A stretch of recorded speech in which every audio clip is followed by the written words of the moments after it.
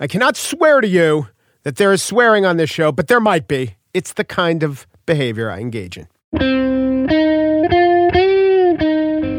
It's Friday, October 5th, 2018 from Slate. It's The Gist. I'm Mike Pesca. So in the end, through the revelations, the teary testimony, the angry rebuttal, through the presidential praise, fine woman, credible, compelling, through the presidential put down, where was the House? I don't know. Who was there? I don't know. From the image of a judge, going from family man to calendar keeper to beach week organizer to prodigious vomiter to UB40 critic to political operative. From callers to C-SPAN to women in your workplace to half of your Twitter feed, going from tentative to gushing out recounts of past traumas to a truncated investigation to the conjuring of Anita Hill to dealing with Avenatti to contrasting 1991 Chuck Grassley with 2018 Chuck Grassley. From the hour between Ford's testimony, Chris Wallace saying Republicans were doomed, to the hours after Kavanaugh's testimony, where every conservative said that man was wronged. From the drama of two senators crammed into a phone booth with the FBI on speakerphone, to a surprise conditional investigation, to a rush job, through all that, no senators changed their votes. None. The Democrats could not even stave off all the defections. In a country where we have had some terrible weeks in the last couple years, healthcare hanging on by a John McCain knit thread, Charlottesville, babies in cages, shocks and gut punches and regroupings, this was one of the most rending weeks for the country, wasn't it? Wasn't this week one that filled up your emotional bandwidth? Not one vote changed. Do you feel changed? Do you think your fellow citizen feels changed? The people you talk to, the people you know, the relatives you talk to on the phone, the people you haven't heard from years, that person on your Facebook page? Do you sense that they changed? I sense it. Not one vote changed in the Senate, though.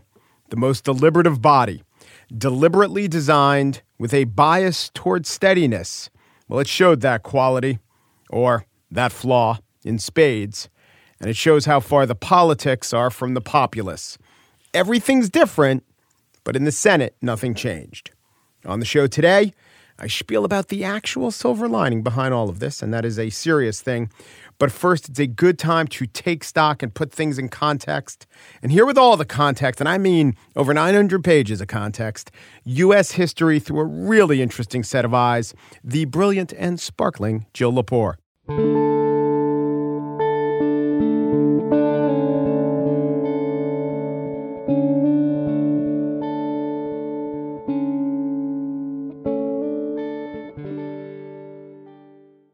Jill Lepore is prolific and brilliant, which is great because she's out with almost 1,000-page book on American history. The writer for The New Yorker, the professor at Harvard, is the author of These Truths, A History of the United States, coming on the heels of, I'm going to say, the best treatise on Wonder Woman ever. Hello. The one and only. Yeah. Hello, Jill. Thanks for coming in. Hey, thanks for having me. Here's one of I want to talk about specifics, but in the abstract, the book is about America, and America is founded by the Constitution. I'll throw out what I think are some of the flaws in it, but also I can understand why people just making it up for the first time would get it wrong. So I think a huge flaw in the Constitution is that too many people have access to the brakes. There are too many people, too many institutions who could just stop progress or stop a bill from becoming a law or an idea from getting instituted. There's probably a lot of counterexamples to that. What do you think of that critique? Well, I think that Woodrow Wilson would have been sympathetic with that critique. Oh, no. I've associated myself with Woodrow Wilson. You know, Wilson, who was a political scientist at the dawn of the field of political science, undertook a close study of the Constitution and, the origins of our contemporary debate about, originalism versus other forms of constitutional jurisprudence. It's Wilson, who's a Darwinian, who will say the Constitution is not a sacred document that is carved in stone, but is more like a plant, and it's growing and it's evolving. And that schism really is important. There's actually this guy at Columbia, Jamal Green, he did this kind of amazing little piece of research a few years ago when originalism was maybe in its heyday. And he said, all right, well, it would be interesting if you could do a controlled experiment. What if you had like a couple of other former British colonies that declared their independence and adopted a written constitution? Yeah. Do they all worship their constitution in the way that originalists here ask us to? That happened. And he's like, good thing that happened. Yeah. So, hey, there's one right to the north of us. So he looked at Canada and Australia. Yeah. And he did this kind of, elaborate, mostly subjective, but partly quantitative analysis. So in Canada and Australia, there is no originalism. Mm-hmm. There's just no sense that this is some divinely inspired sacred compact. It's the framework of the government. It is to be considered, and laws need to adhere to its formulations, et cetera, but there's no scriptural quality to it. And he kind of goes through this checklist of like, what's different about these places? Well, the same people kind of settle them. Things happen around the same time. They're all derived from kind of notions of English common law. Mm-hmm. And the thing that he comes up with is the difference. That is the variable that explains this difference is evangelical Protestantism. Really? That's it? Because I was thinking structurally, I was thinking maybe that's something to do with a parliament and maybe that the powers aren't invested in a prime minister. And I'm sure he has an answer to that. And I don't remember what it was, unfortunately. But he says, look, the way that originalists read the Constitution is the way fundamentalists in particular understand the Bible as having a literal truth. Yeah. And it's not to be questioned, and it is impious and heretical to question it. It is like revealed religion. Mm-hmm. And that is just so suffused in our culture because the percentage of Americans who are who adhere to some version of that form of Protestantism is higher than anywhere else in the world. I mean, it's a very high percentage, and that it just kind of leaks out. And I remember when I was writing about the Tea Party, a lot of the people I met in the Tea Party read their Constitution in their Bible study groups. Yeah. And they use the same mode of exegesis. They always talk about it, right next to their heart. Right. I keep it right in my breast pocket, just like a fighter in World War I or World War II would have one of those Bibles that you keep in your breast pocket so so the bullet doesn't penetrate it. Yeah. But then on the other side, you have the modern version of the William Lloyd Garrison burning the Constitution. And that is politically always a dead end. Right. Who is a person that was so forgotten by history that you, an historian, didn't know about him or her that is really important to America today? I didn't know about Mary E. Lease.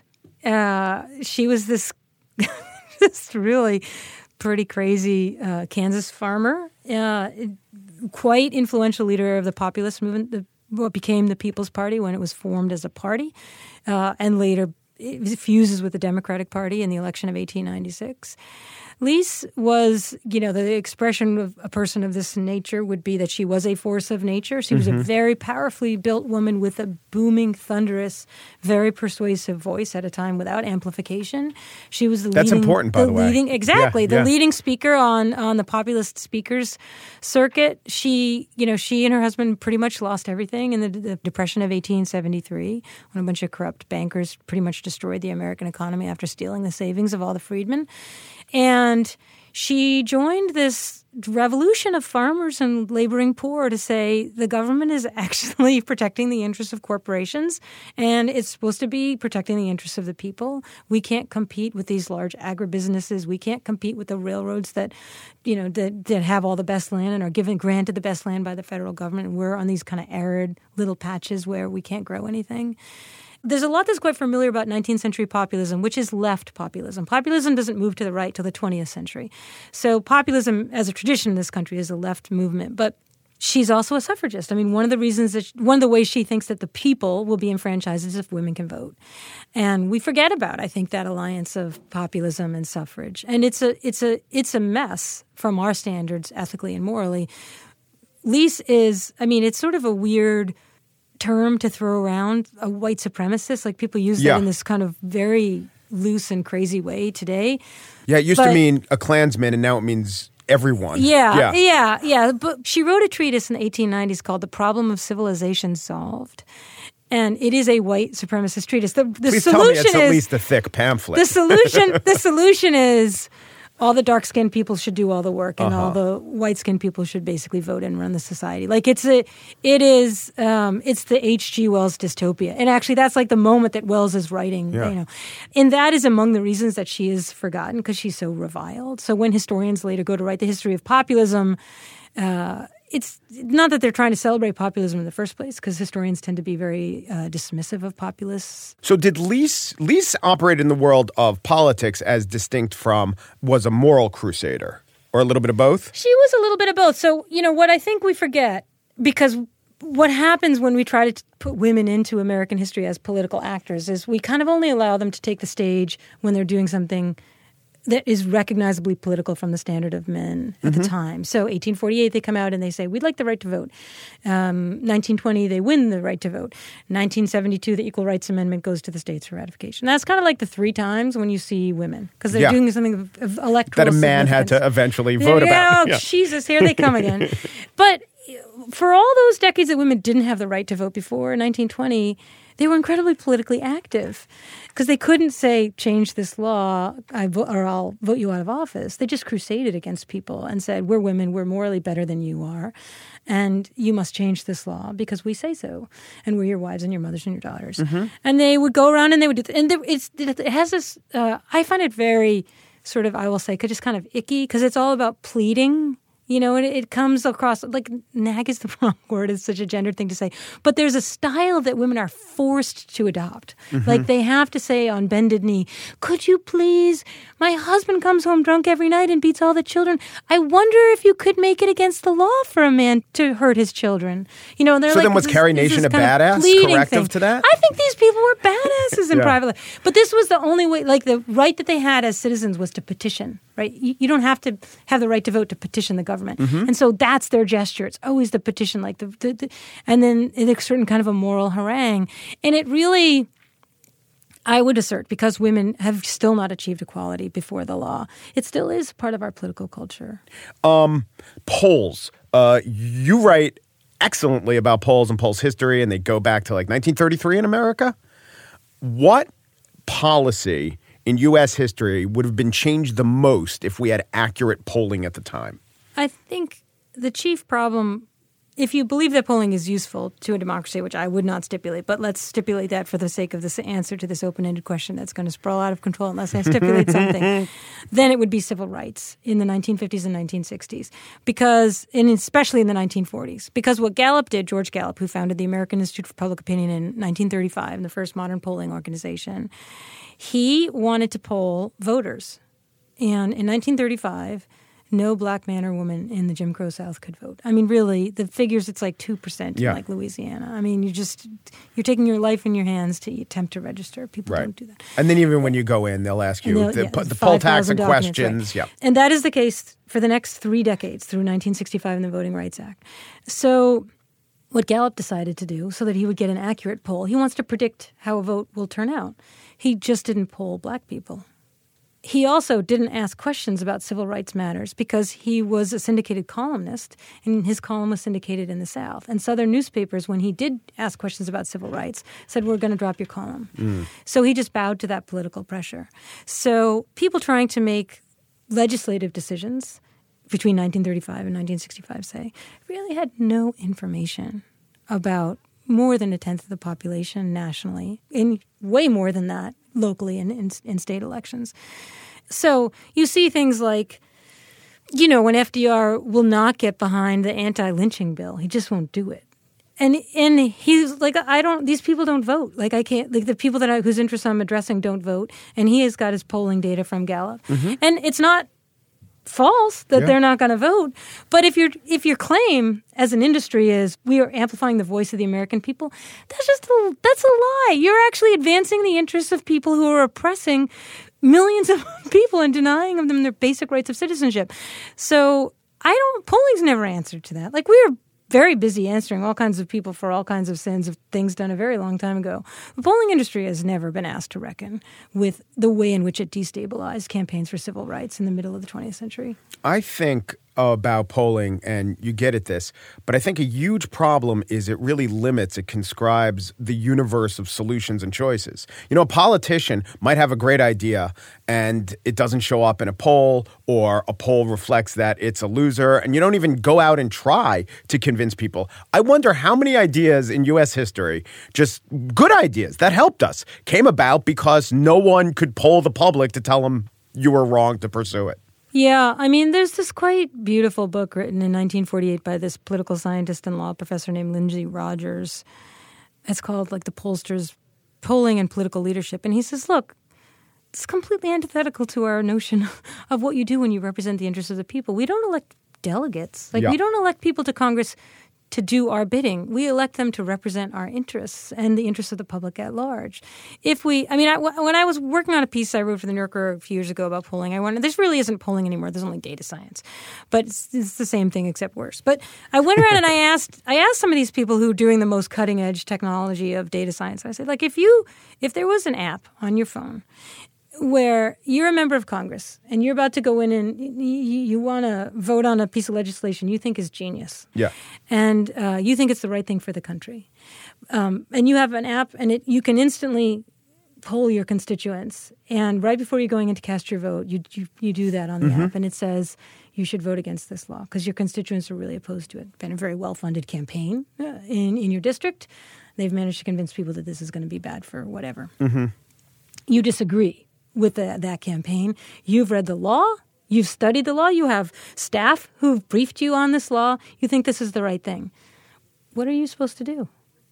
I hope that you would say, put you on the spot, but that you would vote the way you think that this is in the best interest of the country. Right.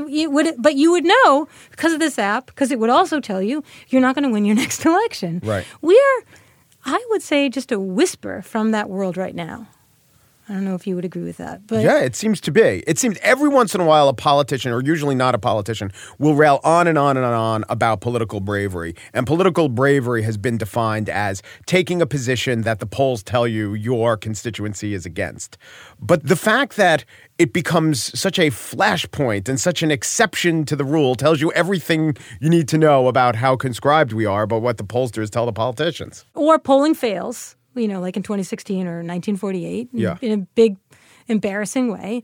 And people say, what? And then they go back and do this. It's an incredible amount of money to me. Now, by polling, I don't just separate out. There's actually really interesting public opinion survey research that is really important form of social science, asking people questions. But asking people... I was informed that the majority of white Republicans believe white people are more discriminated against than black people. I'm glad to have that knowledge. There still is really good research being done in that field. It's the campaign-funded and office-holder-funded kind of stuff, right? It's sort of Dick Morris, go tell me whether or not I should admit that Monica Lewinsky and I did this or did that. That sort of piece that I don't see how the health of the republic is restored until there's a real reckoning with what that means. The name of the book is These Truths, A History of the United States. And it's going to be a textbook soon. So for a lot of kids, it'll be the history of the United States. Jill Lepore is the author. Thank you so much. Yeah, thanks a lot.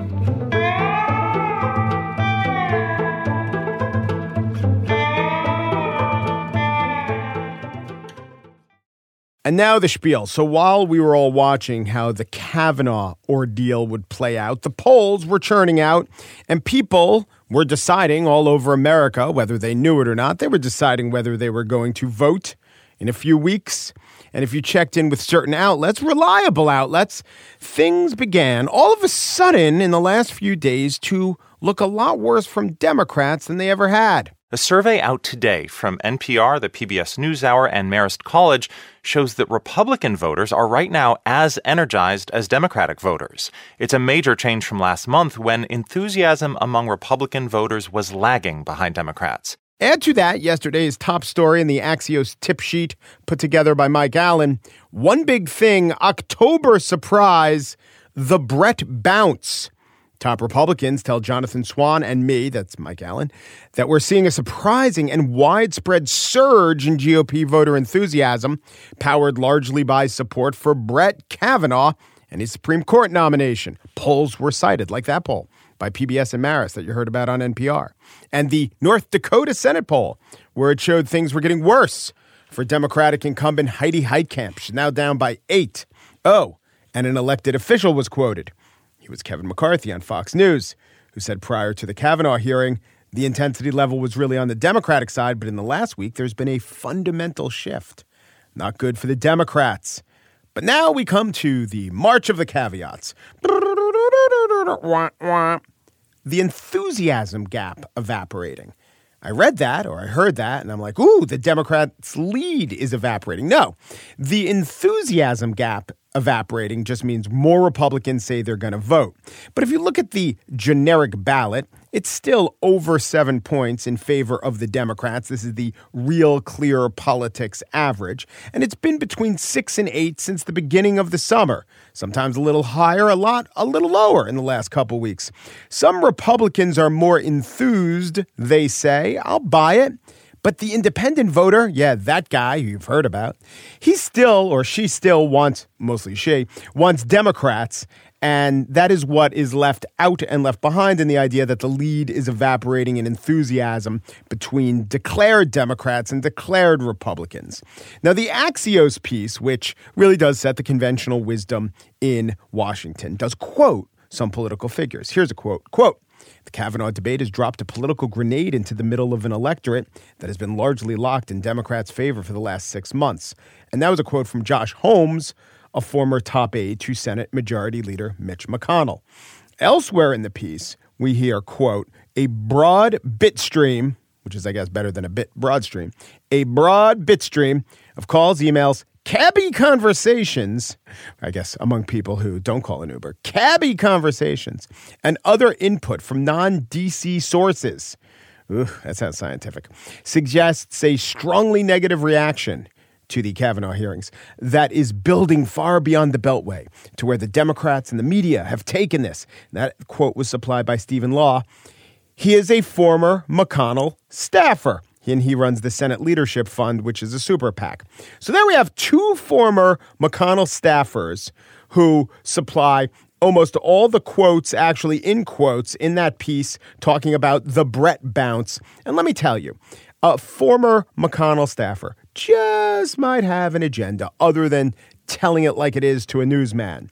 An agenda might include putting out word to bolster their old boss's standing among his caucus. Hey, vote for Brett. You'll get a bounce. This fight helps us. I don't know if the fight helps them. Maybe it does. I'll allow that it might. But yesterday, a lot of Republicans were saying that Kavanaugh getting done like this, which is to say ultimately fitted for the big robe, getting done like this, it's going to drive out Republicans. Hugh Hewitt tweeted 2016 was a judges election. GOP won it. 2014, judges, GOP won it. So was 2002, the Leahy blockade of qualified appeals court judges, and the GOP won it. 2018 is very much a judges election, and anger isn't going to dissipate in a month. Well, once Judge Kavanaugh becomes Justice Kavanaugh, it might. And once he joins Alito, Thomas, Roberts, and Gorsuch for what they're going to call the Devil's Pentagon, guys, it's a drinking game. It's purely a drinking game. It's just like quarters, but with weakening a woman's right to choose. So I guess it really is like quarters. Once that happens, it takes away what some in the GOP and really little bit streams of evidence point to as the animating influence among Republicans. They're not going to be angry that they didn't get their way, so they're not going to go to the polls to demand they get their way. This is the weird push-me-pull-you of American politics. Matt Grossman, director of the Institute for Public Policy and Social Research at Michigan State University, was writing in 538 at a great piece showing how winning an election and getting some parts of your agenda passed leads to a backlash, and then the other team gets their politicians elected, and then they enact their agenda, and that leads to a backlash. The more liberal the laws are, the more conservatives come out to oppose those laws. And you get the Tea Party. The more conservatively Congress governs, the more there's a liberal backlash. And this wasn't explicitly in Grossman's piece, but it seems true with the courts also. Who cares about the courts the most? Conservatives. Why? The Warren Court delivered liberal victories, and that birthed the conservative movement. So it's a check and a balance. Maybe it's just horrible indecision. Maybe it's idiotic buyer's remorse. Maybe it's complacency writ large. Or maybe it's the gigantic schizophrenic nature of a country with hundreds of millions of people, which means it's actually not schizophrenic. It's just a whole lot of things at once. Either way, a few days ago, the Republicans were braying that the injustice associated with Kavanaugh becoming an associate justice was going to help them in the midterms. Now they're gloating that it's a rebuke to Me Too. And that's fine, But midterms show that gloating ain't voting. Anger's what wins elections. But I do have to say, winning elections is what drives laws. And in this case, names the man who gets to interpret or undo those laws.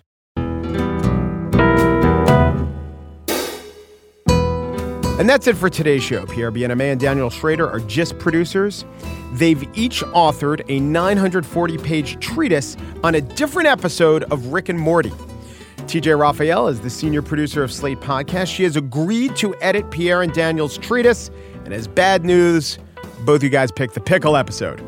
Steve Lickteig is executive producer of Slate Podcasts. He had Mookie Betts as MVP before the entire thing went down, before the FBI investigation. It's just not changing his mind. The gist. Not only do I not want to be compared to Woodrow Wilson, do not even compare me to Mr. Woodman, the principal of Buchanan High School on Welcome Back, Kotter. Peru, and thanks for listening.